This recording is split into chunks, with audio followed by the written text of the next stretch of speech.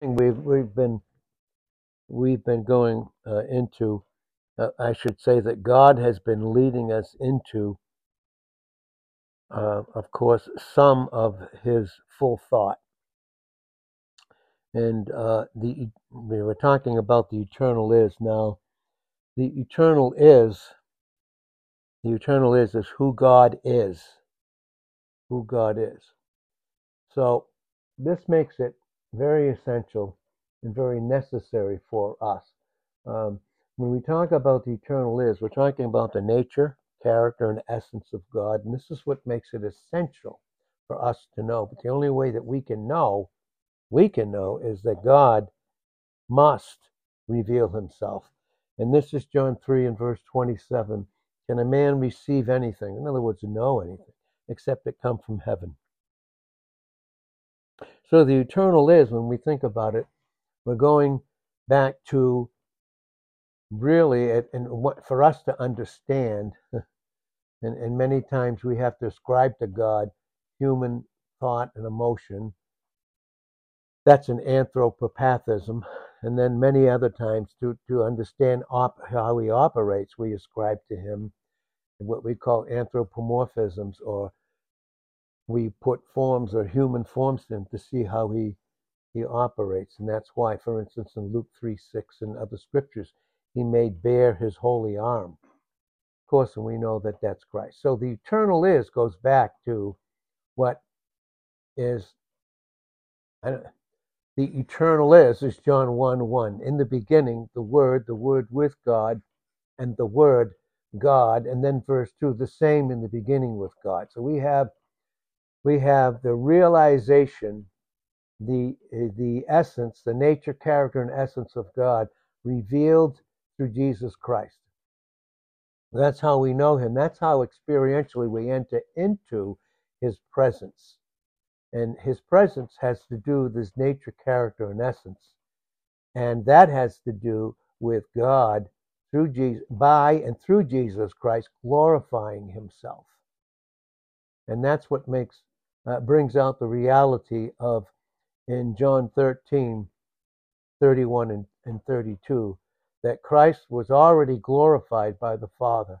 We see that in those verses. We also see it in John 17 and verse 4, Jesus Christ's high priestly prayer, the most intimate conversation of God manifested through Jesus Christ on earth, between Jesus Christ and his Father. It's the most intimate communication between the Father and the Son on the earth.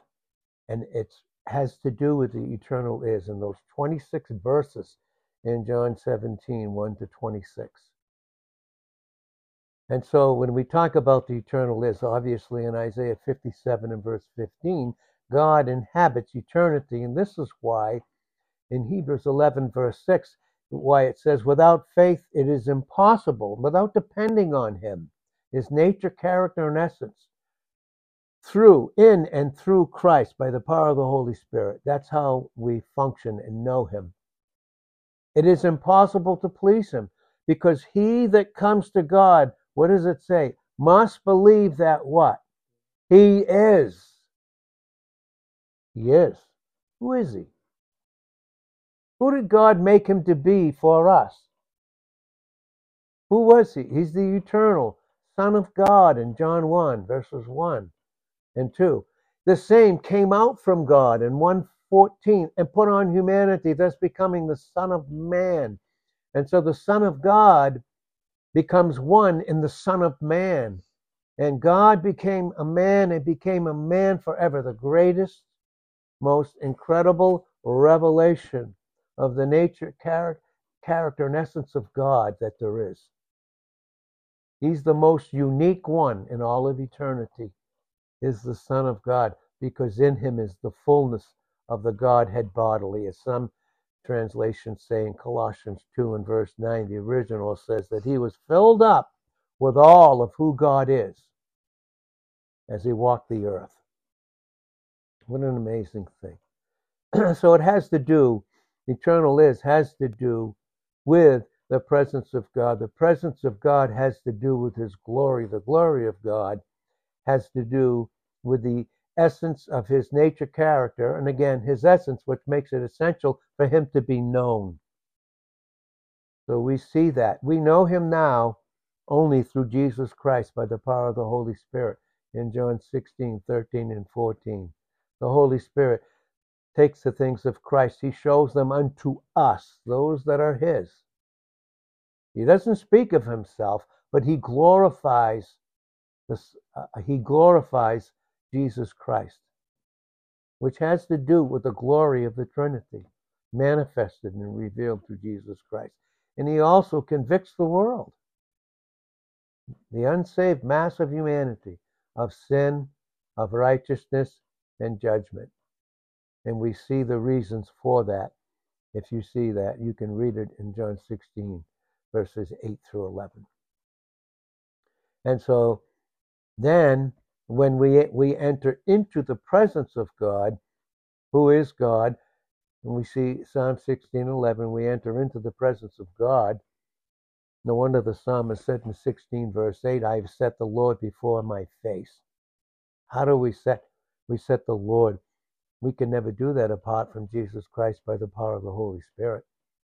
But we enter into the presence, and who is God in his essential nature and character and essence? That is love in 1 John 4, 7 to 20, specifically 4, 8, and 16 of 1 John chapter 4.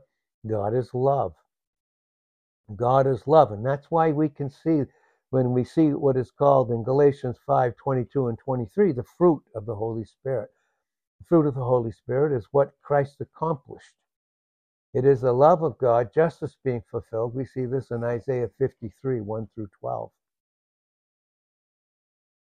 Then the Holy Spirit takes those things. And that's why it's called the fruit of the Holy Spirit. We would never even know the fruit of Christ. We would never know that fruit apart from God, the Holy Spirit. That's why it's called the fruit of the Holy Spirit, because they all had a part in the complete salvation of the believer.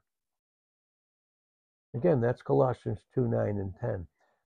The whole time that Jesus Christ walked the face of the earth, that he was filled up with all of who God is. Who God what? Is. The eternal is. And then it says in Colossians 2:10, King James says, and you are complete in him.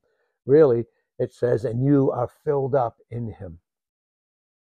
Anything about us did God leave undone? Nope, not one single thing. And that's why it says in 1 John 3, 1 to 3, behold, oh, behold, what manner, what kind of love is this? What kind of love is this that we should be loved by him? And it doesn't even appear right now who we are and what we will be. But we do know one thing. When he does appear, we will also appear with him, and then we'll know. And that's 1 John 3, 1 to 3. And this is what we look forward to. And the whole creation, in Romans 8 and verse 19 through 23, the whole creation is waiting and groaning for the manifestation of the sons of God. The whole creation in Romans 8:22 groans even now. The whole earth is like one big groaning thing. And we also groan, not helplessly, not without the truth of who Christ is, but we groan longing to be clothed with him in eternity. And we groan, and part of that groaning has to do with, in 2 Corinthians 7:10, there's a godly sorrow that does enter into a groaning.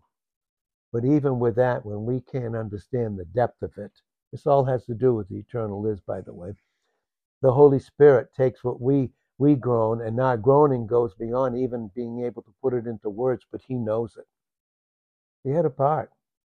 God the Father, God the Son, God the Holy Spirit, all were functioning in and through Jesus Christ for our salvation, which had to do with God being propitiated in Genesis 22 and verse 8. Thereby the Father was able to give us the Son, allow him to come out from John 1, verses 1 and 2, come out and tabernacle himself in humanity, and 1 in verse 14, and to add unto us grace upon grace in 1:16 of John, because the law It came through and by Moses, but separated from all that legalism of the flesh, grace and truth came by Jesus Christ.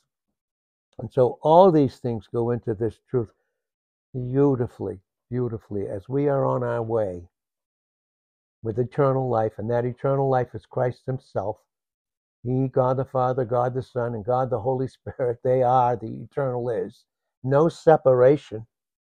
No separation. Even when Christ put on, tabernacled himself, the Son of God tabernacled himself in humanity. He was never separated from the bosom of the Father. You cannot separate or part out or parcel out God from who he is in his fullness, the Father, Son, and Holy Spirit. Can't do it.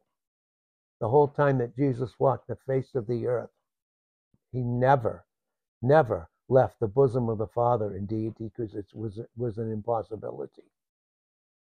It's an impossibility. And that's what makes our salvation so secure.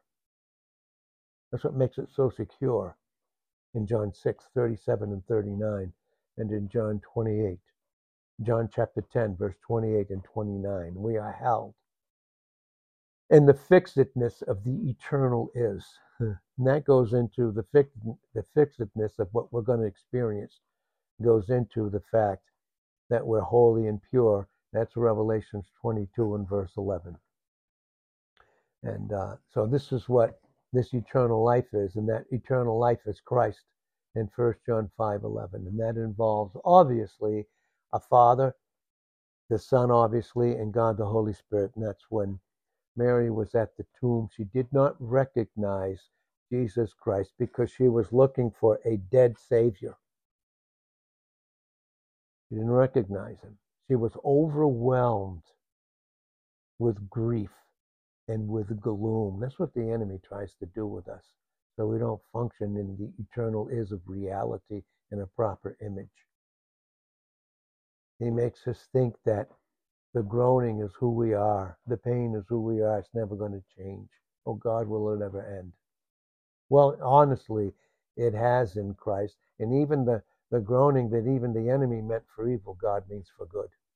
And we're going to see it. You know, our precious Savior groaned. Isn't that amazing? The pure Son of God in John 11 and verse 33, when they were weeping at the grave of Lazarus. It says he groaned. Some call it the shortest verse in the Bible. Jesus groaned. Then in John 11:35, he wept. Oh, he knows our groanings. He knows our tears. They go into a language. God has given us his word about tears, how they are made up of a chemical and a certain chemistry, a certain makeup that speak a language that goes beyond words. And the Holy Spirit is able to take those groanings in 8:26 and the oneness of who Jesus is. Then he enters into interceding for us in Hebrews 7 and verse 25. Think about it. He's our eternal life. The eternal is in John 17, verses 2 and 3, and in 1 John 5:11. But he ever lives as our eternal life, but he's ever living right now for us to make intercession for us in the midst of our groaning, in the midst of our pain, in the midst of our tears. We're on our way to the eternal is. Christ is our pattern. He's our example. 1 Peter 2:21. He walked steps. What were those steps? Tremendous suffering, but where did they lead to? Glory. And that's why in Revelation 21 and verse 4, also 7:17, those that were beheaded prior to Christ coming back in the second advent, based upon the tribulation in Revelation 7 and verse 17, even he wipes away their tears, meaning he cleanses the memory. Oh, wow. Cleanses the memory. And then in 21 and verse 4, he wipes away all our tears, because we see in 21, 1-3, the New Jerusalem as a bride adorned for her husband. That's a picture of the church coming down with Christ on the earth. That's us. And he's going to wipe away every tear. And there'll be no more crying, no more pain, no more death, no more sorrow. For the former things are passed away. Listen, they're passed away already for us positionally in Christ. He represents us. as he sits at the right hand of the Father in Psalm 110 and verse 1 and scores of other scriptures. We're on our way to eternity. We're on our way. We're on our way. And that time is fast closing. We were just saying, we were just talking, Barbara and I, with Jodiel there, we were just hearing and realizing, oh, how time is flying. But for us, you know what that means? We're going to soon see him face to face. Oh boy, 1 Corinthians 13:12. We'll never be tempted to sin again. Never again. Never, never, never again. And so we look for him. And he's given us that grace in Titus 2:11. For the grace of God has already appeared.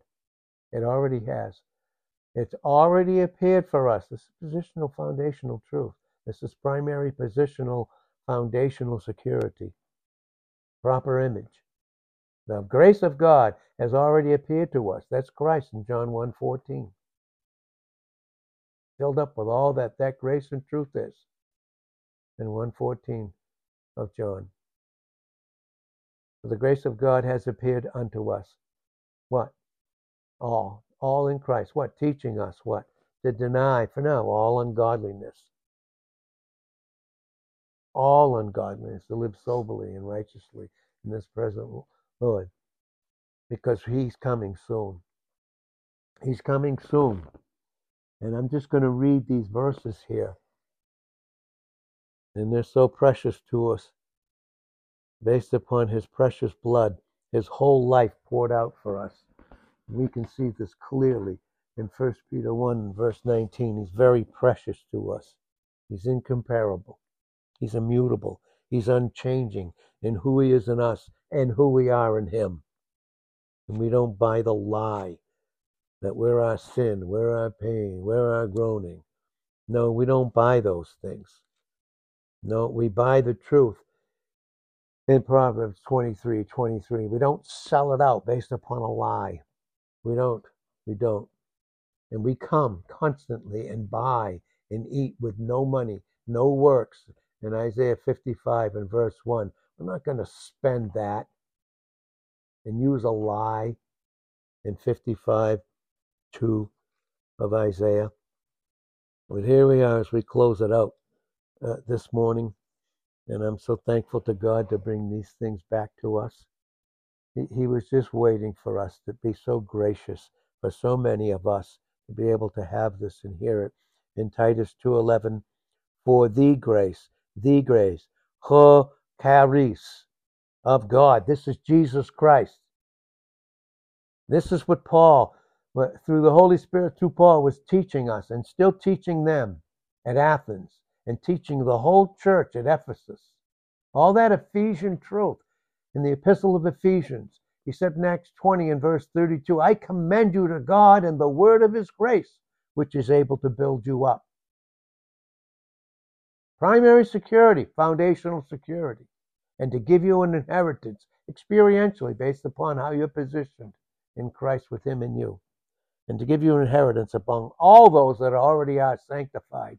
And that's why Jesus said in John 17:17, in his most intimate prayer and language between his Father and Son when he walked the face of the earth,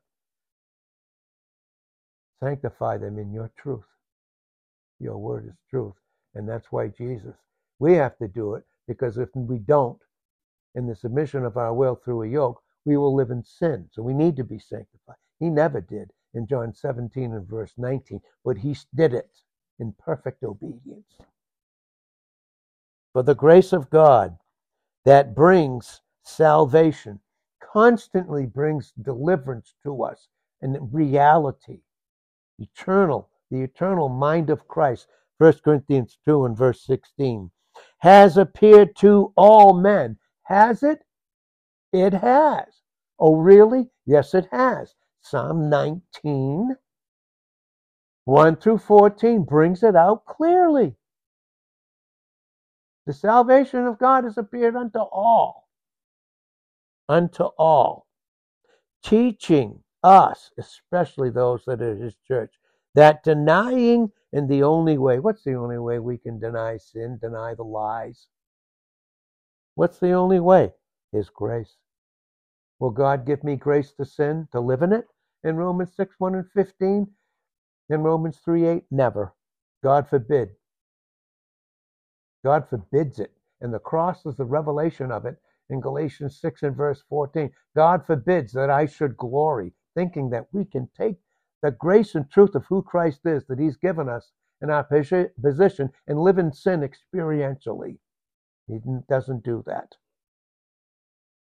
It teaches us to deny ungodliness and worldly lusts. Worldly lusts. We have to be so careful. Mark 4 and verse 24, be careful what you hear. That means whatever we allow to go into our eyes and into our hearing, that's of the world. 1 John 2:15, love not the world, neither the things that are in the world. And we know what they are. Why do we function in them? I'll tell you, the reason why any of us would, the way I would, or any of us would, without God condemning or accusing us, thank God. There's no condemnation for us in Christ in Romans 8:1. But why? Because in James 4:17, to him that knows to do good and does it not continuously, you live in sin.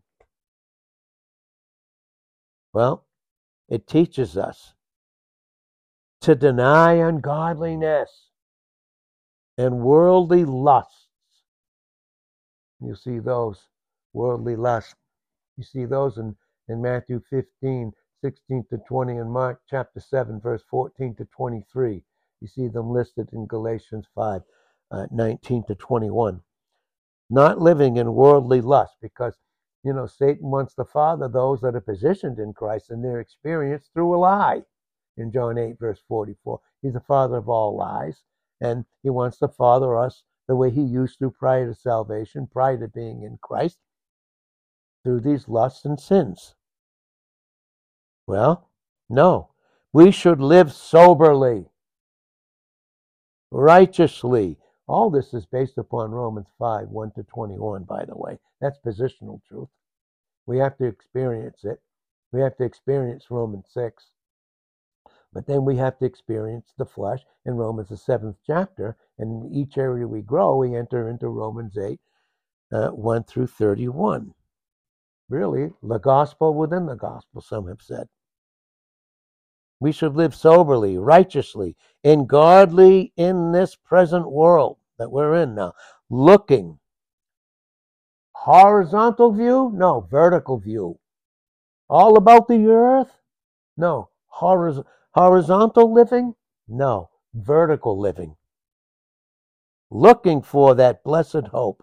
Christ in you, the hope of glory. How close we are. Colossians 1:27. Here we are as we close. Titus 2:13. Looking for that blessed hope, the eternal is. And the glorious appearing of the great God, who is our Savior, Jesus Christ. It's not making a separation here. God and Jesus Christ. The fullness. Christ is the fullness of the Godhead bodily. Who gave himself. And he gave himself for us to be positioned in him through salvation and an intercession in Hebrews 7:25, in Hebrews 9 and verse 24, in Romans 8 verse 34. He is ever living, giving himself, still interceding for us. Who gave himself for us. God for us, Romans 8:31, Psalm 56 verse 9. Who can be against us? Who gave himself for us, that he might redeem us from all what? Iniquity. And the truth is that iniquity, truthfully, in most areas of our growth or a lack of experience in truth, positionally, is because those things that we know to do good, we don't do. And we just keep going back to them. Then we wonder why we struggle. To redeem us from all iniquity and purify unto himself a very particular people. Listen, this goes into Revelation 2 and verse 17. The body of Christ in 1 Corinthians 12 and 13 is made up of many many members, but we are each, in 1 Corinthians 12:27, a particular member, meaning particularly everything he did for us as an individual. And that goes into Revelation 2 and verse 17. So we're going to close. Zealous of what? Good works. That's Ephesians 2:8-10. We are saved by grace through faith, dependence, and even that not of ourselves. That has to be created by him by humbling us and to give us the grace to allow us to continue to be dependent. It's not even of ourselves, but it is a gift of God and not of works, lest any man should boast. Psalm 44 and verse 8, our boast is in the Lord. For we are his workmanship, created in Christ Jesus the eternal is. Whereby, created in Christ Jesus, so that we could walk in the good works of what he's created in us for us to enjoy. That's Ephesians 2:8-10. These things speak. Let the word penetrate, that Greek word eis, E-I-S, let it penetrate into us and let us make a choice that we can speak these things, no longer corrupt in Ephesians 4 and verse 29, no longer grieving the Holy Spirit in Ephesians 4 and verse 30, from leading us experientially into all the things of who Christ is and what he's accomplished in John 16:13 and 14. Speak and exhort. Be a vessel that supplies. In Ephesians 4 and verse 15, grow up in him and speak the things in Christ and be a supply in 4:16. Not living for ourselves, Philippians 2:3 and 4, Philippians 2 and verse 21, but living in Christ with him and us for others. And rebuke with all authority. Let no man despise you or think little of you when you reveal the gentleness and the beauty of who Christ is in you. And Lord, we thank you for this truth this morning. We praise you. Thank you, Lord, in Jesus' name. Amen.